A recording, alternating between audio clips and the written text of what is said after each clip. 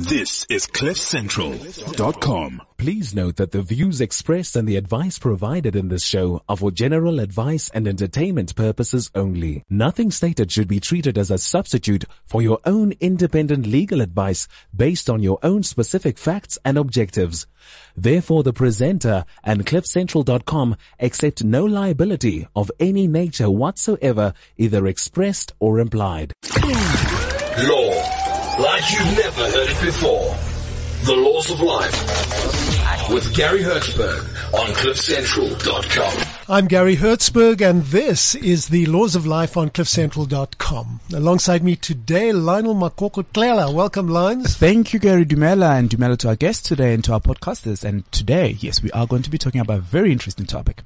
Yeah, today's show is about legal costs and lawyers. Why do they charge so much? Everyone says that. So we've invited a whole bunch of people into the studio, including myself. There are 3 lawyers here. Today we're going to ask, what do lawyers charge? What can they charge? And what are they charging? And Lines, joining me in studio today are guest attorneys. First of all, it's Lucas Moalusi. He's a partner at Fasken Martineau. I don't know if I pronounced that correctly. It's a leading international business law and litigation firm. It has more than 700 lawyers worldwide, I think. Whoa. It has offices in Canada, the United Kingdom, South Africa. It's one of the first international law firms to be established in South Africa. Lovely. That's great. Thank you, Gary. Yeah. Lucas is a member of the Law Society's Fee Assessment Committee. That's why he's here today. He specializes in his practice in mining law and traditional communities governance. Lovely. He's an expert in traditional leadership legislation. Great to have you in studio. You really are a bit of a star for us lawyers. Thank Good on you. Gary, and hope I'll add some value to the listeners. Thank you. I'm sure you will. Also with us is a man who has 37 years of legal experience. He is Jaime Chait, C-H-A-I-T. He's of the firm Fair Bridges Wertheim Becker. He's a member of the Law Society's Fee Assessment Committee as well. Fair Bridges, Lines, you're going to enjoy this, was first established in 1812. Gee. Yeah. So they come with their ready-made victory song by Tchaikovsky that celebrates their formation.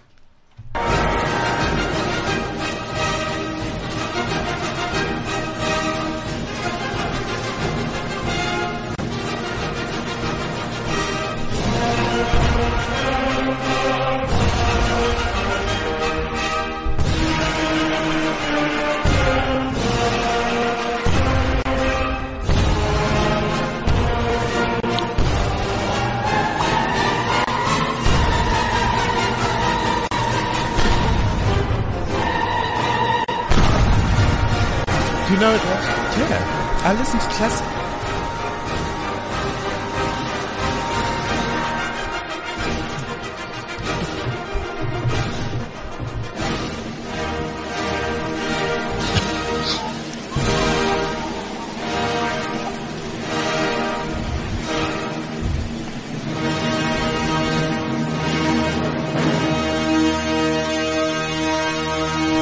Tchaikovsky's 1812 Overture, that's the same date as Fair Bridges was established in 1812. That's how long they go back. No, guys, this was not Classic FM. It's still the Laws of Life, but classic music does something to on me. Cliff Central we do it all. Hip-hop to classics. That's right. Do you guys play the song when you win a case? You know, with the cannons? Absolutely. Yeah. Absolutely. Cool. Thank you, Gary. Thanks for that reception. Yeah, lovely. Well, you know, it's a bit of a self-indulgent because I love that song as a little boy. My dad used to play it to me, so I know Tchaikovsky. Some of the questions that we'll be answering today have been posted by members of Legal Talk South Africa on its Facebook page. And Lion, can you believe that they now over 120,000 people, members, and growing daily? Like I said, Gary, this is a great relationship that we have, or partnership that we have with them, because we can really grow so much and we are sharing so much information with them, and they are actually adding value insofar as making sure that we have the right lawyers who are actually going to address their issues. Yeah, each week, Lines, you've seen we bring in the best of the best. Oh, certainly. To discuss the topics that have been raised by members on Legal Talk, and then we play it back to them on their page. So it's working. I think between them and us, We are really developing quite a name in answering legal issues. That's right. Lance, you want to give out our Twitter handle? Our Twitter handle's at Hertzlaw, HERTZLAW. Our email address is law@cliffcentral.com, and our Facebook page, if you wouldn't mind giving it a little like, is The Laws of Life with Gary Hertzberg. And you are more than welcome to really post any topics that you would like us to tackle on the show. And that's going to be free of charge. And you get free legal advice from the legal specialist within the specific area of the questions that you are actually asking us. Ray Green, the founder of Legal Talk, wrote, or he posted something on their page saying that he can't wait to hear the show because legal fees have got to come down. Oh. Now, it's like data must come down, legal fees have got to come down. We have attorneys here from two of the biggest firms in Johannesburg, so I don't know, whether their fees will come down, but they are specialists in their field. You won't get mining lawyers in a hurry. And have you seen the development that is taking place within CBD Sandton? Yes. Law firms are actually building gigantic buildings. So where are they going to get the money to finance those buildings? That's the whole thing, Lions. Let's take a question here. I have no fee agreement with my lawyer to draw a partnership agreement, which was fairly standard, and I got a bill for 30,000 Rand for a partnership agreement. The question to gents is, in what cases are you entitled to assess? Now, you're both on the assessment committee. When do you assess another lawyer's account, and what do you look at when they bring this account to you? Maybe we kick off with you, Jaime. Thank you, Gary.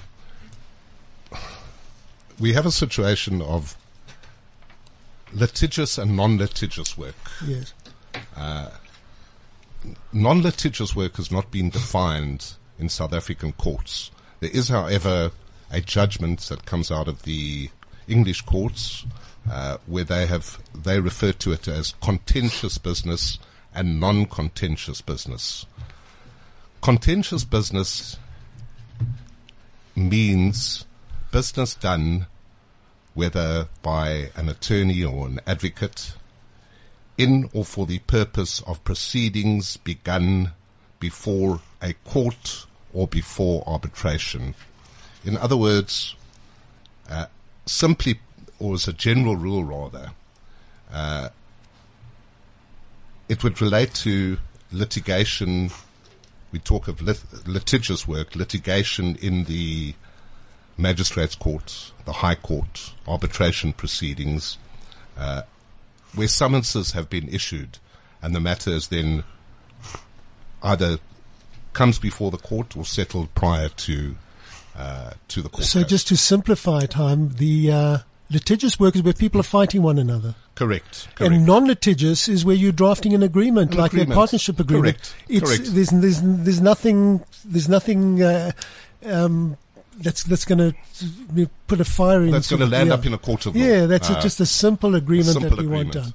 Okay. Now they come along and the lawyer sends him a bill for 30,000. He says, my fee rate is 3,000 an hour. I did 2 hours research. I did 4 hours of writing the agreement. I had a consultation with you. I had another one afterwards. I had to do this and that, and it comes to 10 hours. That's my fee. The client goes crazy and says, "Don't be ridiculous. It's a standard partnership agreement, for goodness sake." So they land up at you or Lucas, who've been appointed very nicely, free of charge, by the Law Society to assess the account. That's correct. Who appears before you? Well, the attorney himself or herself, and obviously the aggrieved client will appear before us. Don't you have a fees agreement up front with your client? Well, this is the ideal situation. In fact, in every situation, it is vital that you obtain a fees agreement or come to an agreement with your attorney that you're at least alive to what his charges are, and that you can, it's very difficult for attorneys to give you a quote on work to be done. They don't know how much time is going to be spent on it. They don't know what it entails, particularly in litigious matters, in litigation, where you issue a summons. Yeah, that I understand. Let's just confine ourselves for now to an agreement, to a non-litigious, Well, simply put, it's vital that you have the fee arrangement right up front with your attorney, so you're aware of what you are in for. So what I like about this is people, I mean, there are tons of people that are writing in that feel aggrieved by the fees that have been generated by attorneys, and they don't know what to do. Some people say report them to the Law Society. It's a very simple request. You write to the Law Society, Lucas, Yeah. and you tell them I'm aggrieved, and then they set up this assessment meeting in your office. Yeah, Gary, that's what would normally not deal well. But maybe let me just go one step backward on one comment you made about the standard agreement. Yeah. I mean, I always say to clients, there's nothing called the standard agreement, because once you approach an attorney for legal advice to say draft this simple agreement, it may be simple to the client, but the attorney must make sure that he drafted and tailor-make it for your specific needs. It may appear to be standard because maybe you can buy a standard one from from CNA, etc. But at all material terms, an attorney must ensure that he produces the right product, lest he may put himself and the firm at risk of being sued for professional negligence, etc., etc. But going back to the issue of how the matter would be tabled before a fee assessment committee, you lodge a complaint with the Law Society, and the Law Society would then direct the matter to the relevant fee assessment committee, depending on the province, of course. But where we are now, we fall within the northern provinces. But not each and every matter will be assessed by the fee assessment committee. The rules of the attorney's profession, and particular Rule 28, is very specific as to what can be assessed, what may not be assessed. For instance, litigious matters generally are not being assessed because you can go and tax the relevant bill of cost. You cannot assess where you have a statutory tariff for the particular matter, or where there's a state official empowered to provide what the relevant fees are. Under those circumstances, you may not necessarily assess, except, of course, where the parties have agreed that the fees may be assessed by the Law Society. And that can be done once the client has lodged a complaint, or even in the fee agreement that the parties would have concluded at the very beginning when the client attorney get instructions. Then at times most attorneys do regulate it there to say, in case there's a dispute, the matter would be referred to Law Society for fee assessment. Okay, so let's take a case that comes before you, both of you gents. Jaime, you can answer this one. The lawyer has charged 5,000 Rand for a divorce per hour. Well, And it's been agreed, it's signed for by the client. You know, my attitude to that situation is very simple. Was the client, when he or she signed the agreement, in a position to make an informed decision? Divorce matter, probably first engagement with an attorney. Yeah. Walks in frightened, concerned, arrives at the attorney's office, has no idea of what the attorney's charges are. The attorney then turns around and says, my fees are 5,000 Rand an hour. The client, or the client in this situation, has no idea of what the going rate is, signs this document uninformed. Yeah. And my opinion is that an attorney where there is a situation where there is this mandate or the fee agreement, the attorney must then advise the client of the various options of, the situations that may arise. For example... Well, sorry, Jaime, a lot of people are going to take issue with this. They're going to say, surely it's not the lawyer's obligation to tell his client he can get it cheaper down the road. I'm not saying. All the lawyer must say to the client is that, compare, for example, the tariffs laid down. This is going to go to court. The High Court rules have provision for a tariff of fees. So assuming client is successful, your client is successful in the matter, the client in all likelihood will recover what we term party and party costs, and we can deal with attorney and client and party at a later stage, but we'll recover the party and party costs. The tariff for fees lays down what the party and party costs are. The party and party costs are, for example, I think they're in the vicinity of about 260 odd Rand per hour, per quarter of an hour. Yeah. Roughly 1,000 Rand an hour quarter, just over 1,000 Rand an hour. Yeah. The attorney is now looking at 5,000 Rand. The client, even if successful in the divorce matter, will be paying the attorney for every hour 4,000 Rand more than she's going to recover. Yeah. The attorney should convey this to the client so the client is aware of what the implications are of that 5,000 Has rand. it happened to you? Has it happened where this very scenario has happened, where there has been an agreement to pay an amount per hour and you've reduced that? Absolutely.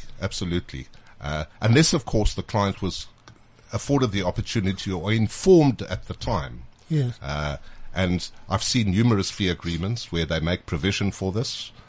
They advise the client of there are cheaper options out there.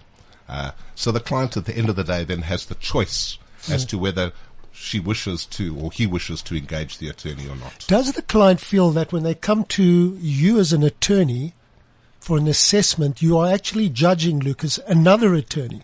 Do they feel they're getting fair treatment there? Yeah, Gary, in most instances, I mean, as a member of the committee, we go at length to explain to the complainant why we are there, our specific duties, particularly that we are not there to protect the attorney, because most complainants have a feeling that because we are dealing with a colleague, we may be protective over a colleague. But that's why we have an obligation to go at length to explain it in simple language. Yes. And afford the complainant as much opportunity as possible to put his or her case across, because he is the principal for the day, or she's the principal for the day. That's why you have to, you must have his confidence in you that you will be fair.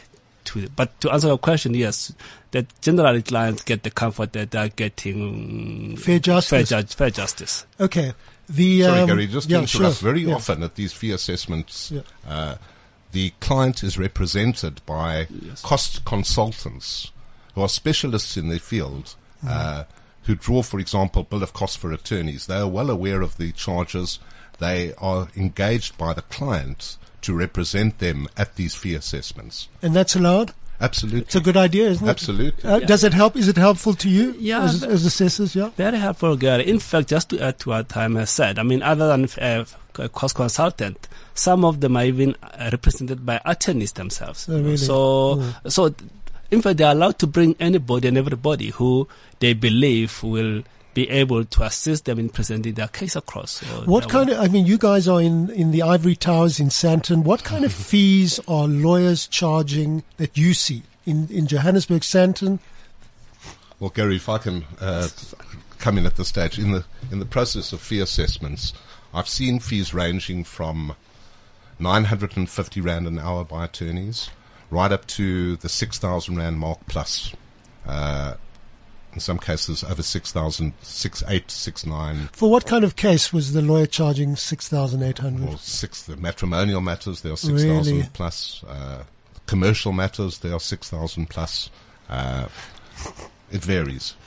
Do you find the same thing, Lucas? Yeah, I find the same thing. In fact, it's in the assessments I've done, it's seldom, in fact, to find that the big law firms fees are assessed. Compared to the 1 to 5 man partnership. I mean, those are the ones that one assess them from time to time. I don't know whether Jaime has the same experience, because, I think the advantage with the bigger law firms is that from time to time, when you have an issue with a client around fees, you sit with client and have a discussion. And at times, I get the feel that the 1-2 man partnership, I don't know what the challenge is, but the clients take a very aggressive approach. Yeah, well, maybe there's a shortage of money with the smaller practices. Possibly. I just want to mention one thing, and I've got some stats of the attorney's profession. There's a total of 25,000 lawyers in South Africa. White attorneys make up 59%. Black attorneys make up 41%. But listen to this. Candidate lawyers, of which Lionel is one, Yeah. white candidates make up 37% and black candidates are making up 63%. So the balance is changing, obviously. And then they go into the total firms. There are 12,000 total firms of lawyers, and sole practitioners there are 10,000. So that means the majority of lawyers, the overwhelming majority, are one-man shows. Yeah. Isn't it amazing? Yeah. 20 to 49 lawyers, there are only 15. And more than 50 attorneys, there's only 17. Yeah. Sure. So mainly it's sole practitioners, and then 2 to 9 attorneys, 2,000 of them. Yeah, those are the stats. Interesting, isn't it? Yeah. I think this was done by LexisNexis or in conjunction with the Law Society. Great. Another very interesting one people ask is, who goes to court? Do I need a lawyer or an advocate? 25% of attorneys that were interviewed by LexisNexis in one of these polls they did said they appeared in court. That means that only a quarter of lawyers actually appear in the High Court. Today, lawyers can appear in the High Court, as can advocates. Absolutely. If they have the right of appearance, they can certainly do so. Yeah. Why don't more lawyers appear in court? And what is the difference between a lawyer, an attorney lawyer, and a barrister advocate? Quickly, I mean, most people know it, but there's some who don't. What is the difference? Who wants to take it, Lucas? Look, Gary, a lawyer refers to everybody who has studied law, generally. I mean, everybody's a lawyer who has studied law. An attorney, to qualify as one, you have to serve articles under a principal who would be a qualified attorney for a period of 2 years, where you have to write your board exams and pass and qualify, then you'd qualify as an attorney. As an advocate, you've got to serve your pupillage under a qualified advocate, and then you'll have to, once you pass your board exam again, then you qualify also as an advocate. In the past, there's been a practice where historically advocates have been the ones appearing in the high courts until attorneys were allowed to have right of appearance. And because of the history, most attorneys even today still brief advocates in high court matters to appear on their behalf. You know, Lucas, that pisses off a lot of people. They say, but why do I need a lawyer and an advocate? The lawyer just sits there and takes notes. And there's merit in that. I mean, I'm one of them. Absolutely. Sometimes there is merit in that. Yeah. And the problem is that the client can't go direct to an advocate. He has to go through an attorney. Bearing in mind, Gary, please go. Yeah. Bearing in mind that the attorney is always there to assist the advocate, help him in the preparation, and is essential to be there and must in fact be there. Well, I think the Bar Council rules provide for that. He has to be there. Many years ago, I had a client who wanted tax advice from an advocate who was a specialist tax advisor. So they phoned me. They said, we want to go and see advocate so-and-so. So I said, yes, but I have to send someone with. They said, but why? I mean, he's just going to sit there and learn because he can't contribute anything. It's a serious tax issue. And that's the way it is. They had to pay our fee and the advocate's fee. It's the way the world works. If you want to, then you have to find an attorney who does court work and appears in court himself. Then you obviate both. I think we have choices, and people should know this. You don't have to go to an advocate if you can't afford it. Go to an attorney who appears in court and does court work in the High Court. That's true. Yeah. Absolutely. Yeah. I mean, generally, I would say inform the client about why he needs an advocate, because most advocates come on board generally on the recommendation of the attorney simply because of the nature of the matter. Yes. You know, so and at times it's safer for the attorney to bring in what I would call a leader, to come in and deal with the heavy loading in the case, because it's not each and every case, of course, where you need an advocate. I mean, there are many, the complaints that are coming in through legal talk and all that it's a question of cost, and I don't think the public is being informed what their rights are. They go to a divorce lawyer, and then the next thing they're involved with an advocate because he's the one that's got to go and argue a Rule 43. Why? But you've got to brief a lawyer and then an advocate, so it's double cost. And the client doesn't really, Lance, you know this, the client doesn't really understand why, but kind of maybe when he goes for an operation, there's the surgeon there and a doctor there or the anaesthetist, so he doesn't, Can I try to break it into a smaller, understandable example? It's more like being a movie director and a casting agent and an actor. So what the advocate would be mostly more of an actor because they understand the language in terms of what language to use in the court, and they know how to present it in a far much better way as opposed to an advocate who can actually write the script. So I think that is just basically how you nice analogy. I think one of the problems that I'm seeing is that lawyers, attorneys do not explain to the man in the street client, who's the one who's complaining, but maybe what his rights are and what he can get cheaper, as Jaime quite rightly said earlier. But people also need to start asking themselves the questions.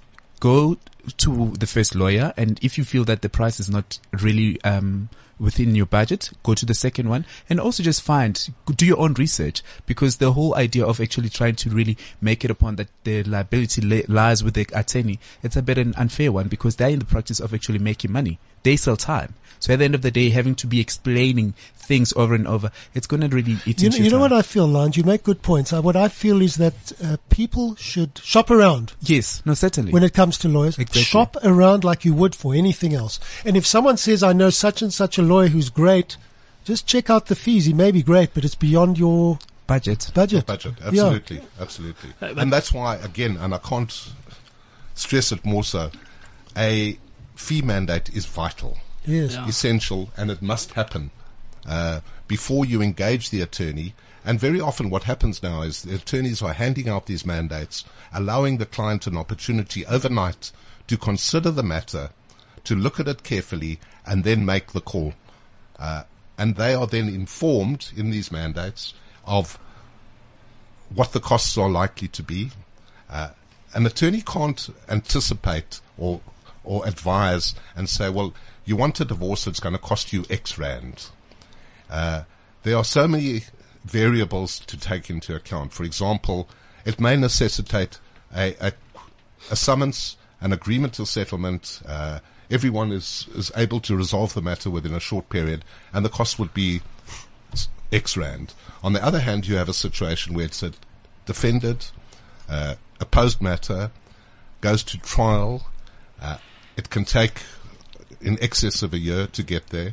There are costs incurred throughout the process and at trial, and it is difficult to determine the cost factor in advance. So it's not a situation where you can approach the attorney and say, I want a divorce, what will it cost me? Mm-hmm. The attorney will then say, well, if it's undefended, if there's no agreement and it's a simple undefended divorce and it's a quick fix scenario, the cost would be X. That would be a simple. But when it comes defended and there are costs involved, it could be substantially more than you bargained for. Yeah, I think one of the other things is there are a number of attorneys that are taking on matters that they shouldn't. It's not within their area of expertise. Therefore, they are charging the client for research, hours and hours of research, when in fact, if you went to a specialist attorney, he knows the law.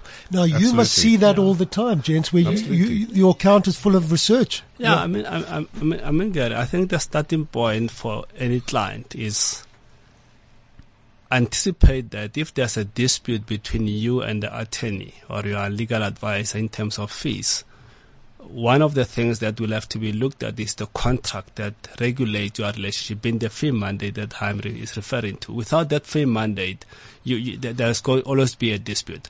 But also consider going to a specialist, because if somebody is not a specialist, I mean, he or she will spend so much time in a matter. I mean, I recently had a fee assessment matter where an attorney was supposed to amend a trust deed, and he was alleged to be a specialist in trust deeds, and one line item in terms of in the account was research and confirming the law, etc., etc. And it's rubbish. That line item alone was supposed to cost client about 340,000, and you're saying, as a specialist, you should know it. You should know the law. Absolutely. Yes. If I want to mining law, I'm going to come to you because you know it. Exactly. I won't go to some other idiot who doesn't know it and is going to charge me hours and hours to research it. It's a point well made. Yeah. I don't want to say an idiot, but yes. Well, if he's very your words, Gary. Your words.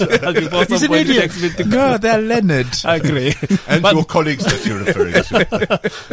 If he's going to research for hours and hours, he's an idiot. You should send him to Lucas and finish with it. But again, on a serious note, somebody who take 10 hours to research an issue, where a specialist would take 5 minutes to give the answer. And you compare the two, and the specialist may charge you 10,000 rands for 2 hours work, and the non-specialist will charge you for 45 hours. Absolutely. And this happens, and this is why we have the variables, where you get the 1,000 rand an hour situation where they have no knowledge.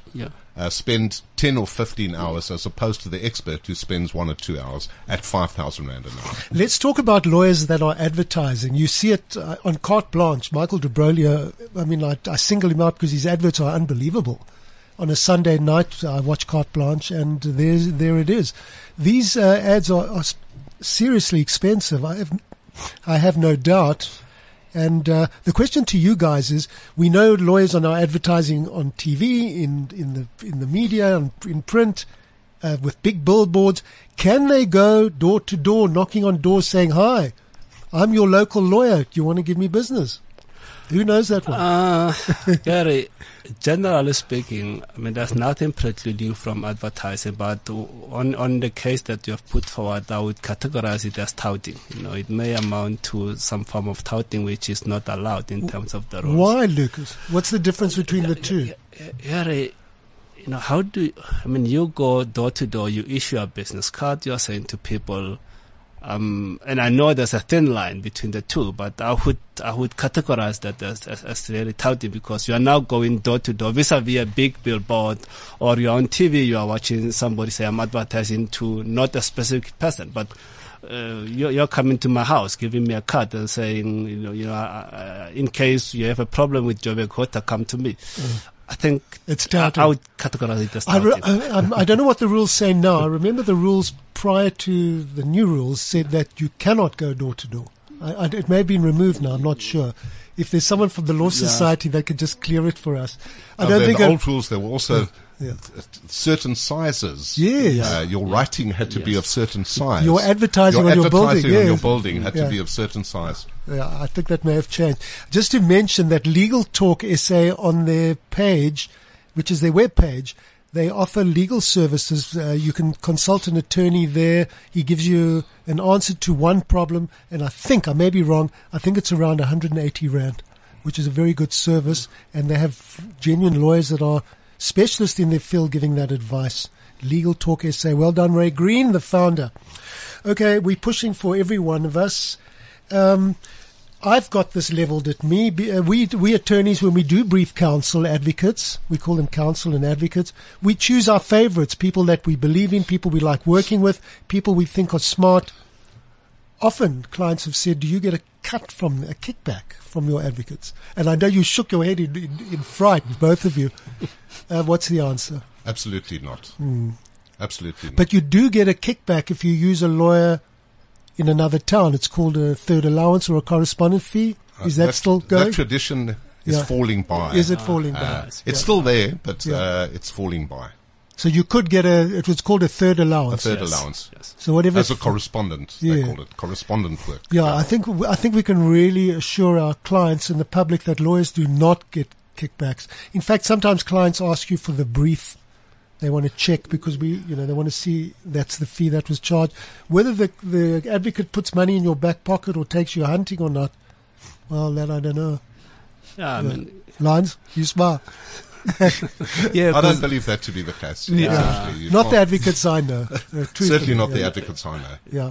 no good. Our ethical code is quite strict, and I think we have to live by that ethical code. And I'll be very concerned if an attorney pays the advocate and gets the money the other way around. I mean, that would be quite serious. I mean, I've never heard of such a case.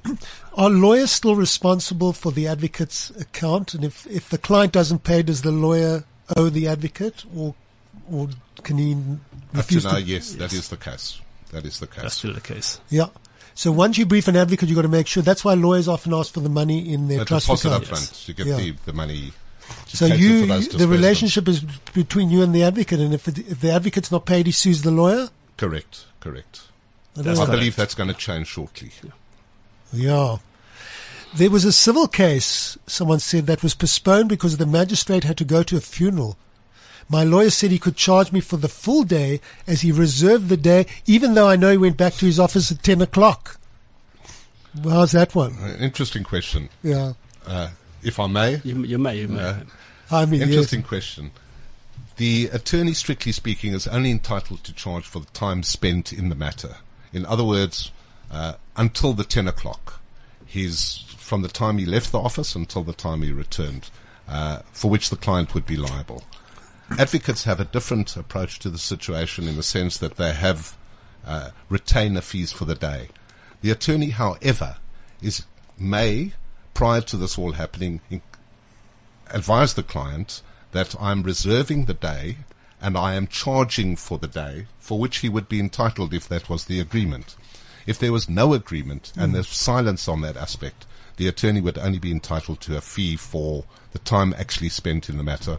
That would be from the time he left the office until he came back at 10 o'clock, assuming he went straight to court and back. What always tickles me, and I'm a lawyer myself, so I've got to be very careful, is that there are 8 hours a day during which the lawyer, has to have lunch, and he's got to go to the toilet, and he's got to phone his wife, and he's got to blow his nose and whatever, but he's billing much more than that. How does it work?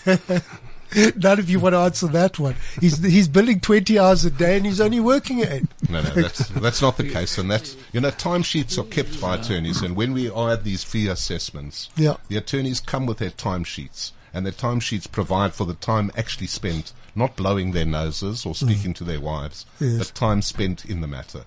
Okay, so so when you assess someone, they've got to show you their timesheets. Yes, we can call for that. Absolutely. And you can even call for the entire file, just to go through it and satisfy yourselves that what the attorney allegedly did, he did. Because sometimes the size of the file will just give you a sense, and you go through it. You can take it overnight and go through it and satisfy yourself. Something that really upsets clients, sorry, Jaime, is that they can't, if they want to terminate an attorney's mandate because they're not getting on with him or his fees are too high, they can't get the darn file out of him until they pay what he says is owing. It's called a lien, L-I-E-N. Correct. Is that the way it is? That's the way it is, absolutely. Now, what happens if the lawyers charge you an exorbitant amount of money that you don't have, but it's a divorce, you need to get your papers to go to a cheaper lawyer or a better lawyer? Are you stuck? Well, if you're desperate for your file, the best way of dealing with it is probably paying under protest. Yes. Or putting it into trust. Pending the assessment or the taxation of a bill of costs. Yeah. You agree with that, Lucas? Yeah, because I agree with him. I mean, there's nothing precluding a client, by the way, taking it the matter for assessment even after you have paid. There's nothing precluding. You can still, as he correctly put it, pay under protest. I mean, you gents get a lot of these assessments, don't you? It means that the public, this just in your area, the public's a bit unhappy about the fees that are being charged generally by attorneys. You nod your head, Lines. Is that the perception that attorneys are very expensive? It is, especially mostly in the areas where people don't have access to justice, and they only try to really go to lawyers whenever they're under pressure. So you'd find that they really certainly don't have the finances to really afford an attorney, and the pro bono ones, they are perceived to be not so good in their own eyes, but you would find that actually they are quite competent. Well, there is of course the legal aid there for indifferent persons, which cater for that. I just want to point out, yes, Gary, please, we were talking earlier on about fee assessments in the sense of costs improperly incurred or without reasonable cause are not recoverable from the client. In other words, if the attorney, the work the attorney does proves to be fruitless, the attorney cannot look to the client to recover those fees. And that's the reason why very often we call for files, we look at the situation and we determine, was this work necessary? Were all the correspondence in the file necessary? Unnecessary correspondence you cannot charge for. Yes. Engaging with counsel, with advocates all the time unnecessarily. Yes. Phoning them all the time and getting or asking them to do work which should be done by the attorney is unnecessary costs and are not recoverable. I love what you're saying. Absolutely. So, you look at all that, and all these people shouldn't be shy to come forward and say, listen, assess this account for me because I'm not happy with it. Absolutely. What about if a lawyer loses the case? He still gets his fees.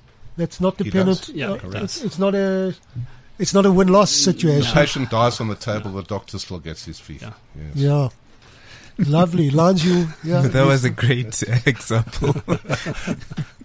As someone wrote, it's Beverly. She said, 5 years ago, I paid a lawyer 30,000 as a retainer for a case at the magistrate's court. He made one appearance in court for exactly 2 minutes. Nothing was resolved. Since then, I've not heard a word from him. I've emailed him many, many times. She says, he ignores my emails. How should I proceed with this? She says. Fee assessment if it's non-litigious. And if it is litigious, call for a taxation. Well, let me tell you what happened here. One of the members, and I'm not going to mention his name, one of the posters said this. He said, I've heard the law societies are toothless, can only recommend the attorney pay it back, and if he doesn't, then one has to sue. Wouldn't I be throwing good money after bad? So the question goes. Just clear up, the law society is not toothless. Absolutely not. Absolutely not. I think they do a darn good job in very, Absolutely. very difficult circumstances. I mean, Gary, just to take it to another level, I mean, I've heard this the statement that the law society is toothless a few times. One practical reality is, say we assess the fees of an attorney, and it has happened, and Haim, I think, will agree that he has found where an attorney is found to have overreached that line. You look at the invoice, you say, this overreaching. What then happens is that matter will have to be referred to law society, and the law society, there will be a recommendation that attorney be called before a disciplinary committee. So it has far-reaching implications. How do you get your money back from that attorney if he says he hasn't got it? Does that happen? Is it your obligation when you assess to say to the attorney, write out a check? Or No. No, we can't force payment. You can't you force just payment. assess, and then it's up Yes. to the guy to get his money. Exactly. If it's a struggling lawyer, he may not have the money to repay. Yeah. It does happen, I guess. I'm sure it does must happen. happen. I'm sure it must happen. Yeah. Absolutely. Yeah. It's been so interesting. We're running out of time, or we've run out of timelines. Gents, before we go, anything for our listeners? I think our clients and the public down there must have confidence in the law site and also in the processes there, including the fee assessment committee. They are not there to protect attorneys, but they are just there to serve the public. Absolutely. Yes. Okay, Indeed good. so. Many thanks to you, gentlemen. And just one yeah, last comment. Yeah, sure. Go You ahead. mentioned a situation of somebody attending to his own work. I must quote Abraham Lincoln here. He who is his own lawyer has a fool for a client. Yeah, one of the that's- issues yeah. that were raised by one of your listeners Yes. is that can I represent myself in court? Certainly he can, but he'll be ill-advised to do so. I must tell you something. Many years ago as well, I had a client who was up for, I think he committed a theft and he got a heavy jail sentence. It was like 10 years he got. And he came to me and he said he wants to go on appeal on sentence only. And I said to him, your best bet is to go on your own. Because stand in front of the judge, let him see your face. And you may get a lighter sentence. Whereas if I go, or my advocate goes, it's cold. And he went on his own and they cut the sentence by half, something like that. So there are times, genuinely, where people should go themselves and stand in front of the judge because we're human beings. Let the judge see that who we are. Great. It's great advice that I've used it a few times. Yeah. But you gotta be humble. Don't be bonkers and act all big. Well, I in front of the judge. lost out on a fee there. No, but many times I've said to people, especially in matrimonial matters, I said, I think you're better off in this case. You help them. You prepare the case for them. You give them all the law, and then sometimes they've got to do it on their own. Get a better result. Okay. I'm slating the attorneys. Not true. We love our brothers, Lance. Yeah, true. Okay, many thanks to our guest today, Lucas Moalusi of Fasken Martineau. How do you say it in French? Martineau? Martineau. Gary, you are spot on. Martineau. Martineau. Have you been to Canada? Yes, I have been there. To their head office? Yes. It's where is their head office? It's in Toronto. Oh, lovely. How many lawyers in that office? It's close to 50, 60 lawyers. I'm talking about the partners, but all the lawyers, there are over 200. Wow. But globally, Amazing. I mean, we are about over 700 lawyers. Worldwide, yeah. Yeah. Okay, you weren't established in 1812, though. Yep. Thank you very much. Thanks. Jaime Chait as well of Fair Bridges, Wertheim Becker. Many thanks to Lionel Mokoko Klela. Thank you, Lines. Au revoir. Au And revoir. to our controller, Palesa. I'm Gary Hertzberg. Till next time, cheers. Cheers.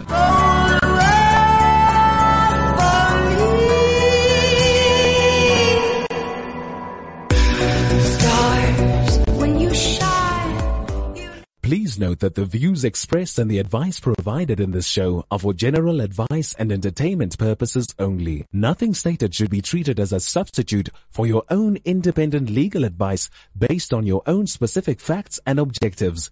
Therefore, the presenter and CliffCentral.com accept no liability of any nature whatsoever, either expressed or implied. Law, like you've never heard it before. The Laws of Life with Gary Hertzberg on CliffCentral.com.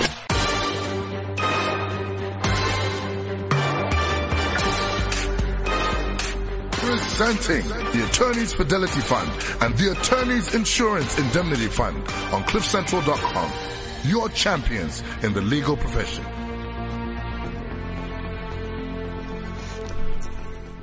I'm Gary Hertzberg, and this is the Laws of Life on CliffCentral.com. Alongside me today, Lionel Makokotlela. Welcome, Lions. Dumela Gary and Dumela to our podcasters.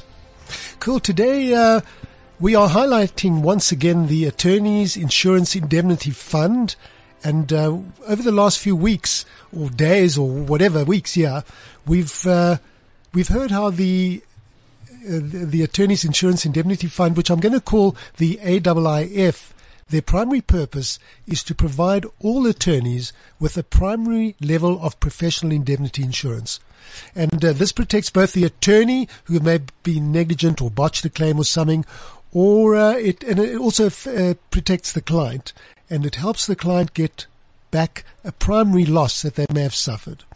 The AIIF has an added service to the public and the profession, and that is that it also provides bonds of security to attorneys who are appointed as executors of deceased estates within certain limits. And today we are delighted to highlight this very service, and joining us in studio is Ms. Zodwa Mabata. She's Executive Bonds Executive of the Attorneys Insurance Indemnity Fund. Welcome to you. Thank you, Garrett. Thank you for having me. Cool. I think we know that when a person dies, his estate has got to be administered and distributed in terms of his will, or failing a valid will in terms of intestate succession. And this is very often done by an attorney. And the proper administration of that deceased estate is then supervised by the Master of the High Court. Now, the Master of the High Court has the power to direct that an attorney must take out a security bond with yourselves. Yes. And that's how it comes about. He says to the attorney, get yourself a security bond. Explain to us what that security bond actually is. Okay. The security bonds that we issue, they are limited to where the attorney is appointed as the executor in a deceased estate, as you've indicated. It is a guarantee which is given to the Master of the High Court to say in the event that the attorney doesn't properly administer the estate, or if they misappropriate the assets in the estate, then the AIIF will stand in their stead and make right for that estate. Cool. So we know that sometimes the heirs who are expecting their money, their inheritance, have little or no experience. I mean, first time daddy's just passed on and they're going to get money. They're very completely, should I say, reliant on their lawyers. Yes. To help them. Their lack of experience is lack of awareness, and it offers an opportunity to some very crooked lawyers to dip their hands in the cookie jar, as we say, which is what is happening. And that is the protection that you are offering the public by saying, go ahead and deal with the attorney, because if he does dip his fingers, you covered. Am I right about that? You are right. The bonds will cover where the attorney either administers the estate negligently or where they do steal from the estate itself. As a lawyer, and Lionel as a candidate attorney, it's heartbreaking to hear that there are lawyers who are entrusted with money in trust that are stealing. Horrible, horrible, horrible. But I suppose that's life. And fortunately, it's not the majority of lawyers. It's a small percentage. You come across some of these cases. Give us an idea of what you've seen and what lawyers, what are the facts of those cases? For us, Gary, yes, it is very concerning. And indeed, it is in those estates where the families really need the monies, where they're taken for a ride by the attorneys. But the majority of our claims that we're experiencing as the AIIF, as well as on the AFF side, it's really coming out from misappropriation by the attorneys. And some of these things that are coming out, it's purely because the attorneys are not paying proper attention and they're not supervising the staff in the offices that are dealing with the matters. For instance, we had a matter in Bloemfontein, a firm of attorneys in Bloemfontein, where they put in about 8 claims. And it was because the lady that was entrusted with running the administration of the estates was not supervised. She was writing out checks to the heirs in these different estates and going with them to the bank. And as they cash the checks, she would then say, okay, you need to give me so much from that. She was taking a cut on that? She was taking a cut on what they were supposed to get. Yeah, oh my word. So it wasn't the lawyer himself, it's dishonest employees that are protected you're protected against dishonest employees as well. That's correct. So it's the practice that's kind of got the insurance and not the lawyer himself. It's not just based on the lawyer, because we do understand that the work is not just the lawyer that will work with it. Yes. But we wouldn't issue where the lawyer will take it out to one of his friends' firms. So it's always limited to that firm. What happened to that woman? Did she get a jail sentence, or what goes on practically? What goes on practically from our side is a criminal case has to be opened, and we do notify the Law Society as well of the claims, and we pursue a recovery action against the attorney. So the lawyer had to pay back all that money, yes. And then he's got a right of recourse against his employee. Yes. The last I heard from that attorney, the lady was criminally charged and she was going to spend some time in the facilities of the correctional department. Somewhere near Kroonstad or somewhere. It's called the law of subrogation, when an insurance company claims back from the person they've paid out. Yes. So if you pay out an attorney, you claim it back, really? Yes, we do. Yeah. We do, especially where we only claim back if there's misappropriation, not where there's negligence. If it's negligence, we understand that's what we're there for, but we're not there for people to be dipping their fingers. No, disgraceful that. Dodgy lawyers stealing millions from clients has been making headlines in South Africa over the years. Mm-hmm. And there was one guy in the Cape who had practices in Mitchell's Plain and Gordon Bay. I read about this as well. And he received huge amounts into his trust account, and then he paid it out, I don't know, to his friends or something, or I don't know who he paid it out to, but he stole the money. It's disgraceful. Yeah. What about negligence? I mean, can an attorney, do you find that there are actually claims based on negligence? What loss would there be, really? There are negligence that come out of negligence. For instance, the matter that was there recently, it was an attorney who didn't do proper diligence of the people that were supposed to be the family of the deceased. So a lady approached his office and claimed to be the sister of the deceased. He didn't do his investigations, and before the master's office could say to him he is allowed to distribute the estate assets, he paid out to the incorrect party. And when the actual family came, he had already paid out. So you compensate that very sad family that kind of were going to lose their money. You compensate them. Yes. And indirectly, they get their money eventually from you, from the fund. Indirectly, yes, they do, because the bond of security is issued in favor of the Master of the High Court. Yes. So the Master of the High Court will then approach us to put in that claim. And once we've done our assessments and everything, the money is paid according to the directions of the Master. Excellent. Yeah. It's good. It's a good one, this, Lines. It is. People can deal with lawyers knowing that there is cover if the lawyer should do something wrong or be negligent. No, that's great. And it's also great for them to actually take the initiative to share their information and knowledge with the general public, just so that they become better equipped, so that they, in their decision making, they are well equipped.